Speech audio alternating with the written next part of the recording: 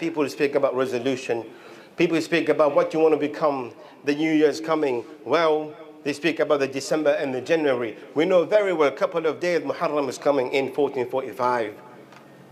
When we as a Muslim will sit here and we know that our aim in this dunya is to please Allah Azza wa Jal.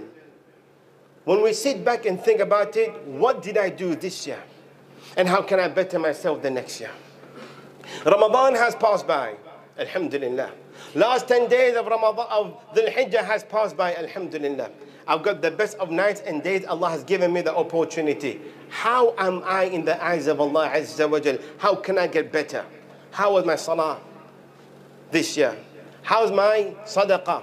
How's my relationship with my family? The coming year, this is what I want to do.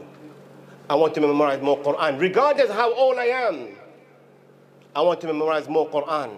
And we put that step from now. I want to start my nawafil. I want to start my tahajjud. I want to learn more. I want to rectify my mistake between me and my society and my people. I want to make sure that the issue between me and my wife and my children are being rectified.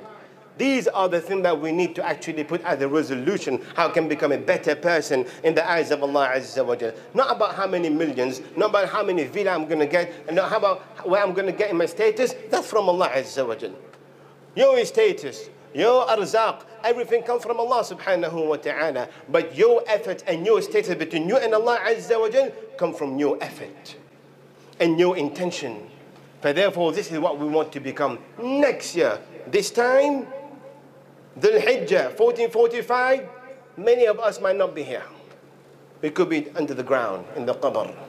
So from now until next year, we have an intention. We have a niyyah and a goal, what I want to become, because people who were here last year, they're not here with us. And next year, we might not be here. This is how we think about it.